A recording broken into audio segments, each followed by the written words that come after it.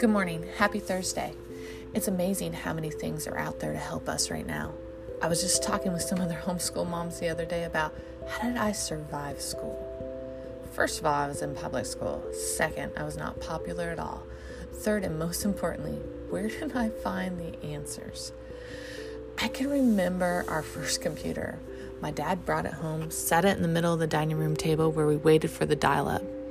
I think I may have clicked a few sentences and printed it out, but I specifically remember thinking how nice it would be to write a paper on it and be able to print it out.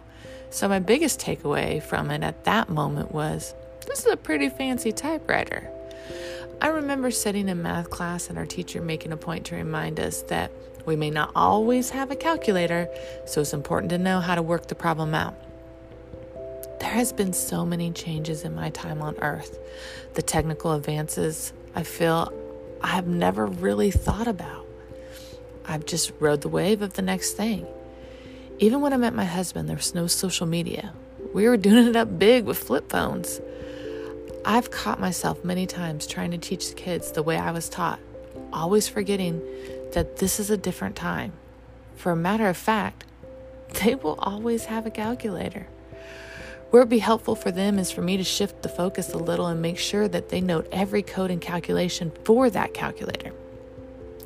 I talk about computer and screen time as if it's still a luxury, where in fact it's a way of life. I've been a SOM for 16 years.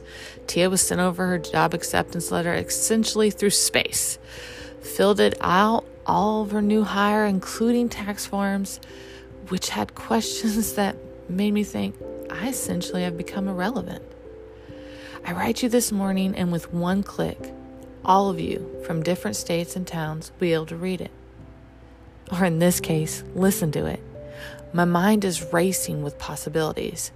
I wonder, is that why we don't feel the need to really dig in? Do we just know we can find it later? Look it up at another time? Save it so we can just refer back to it? There are so many questions.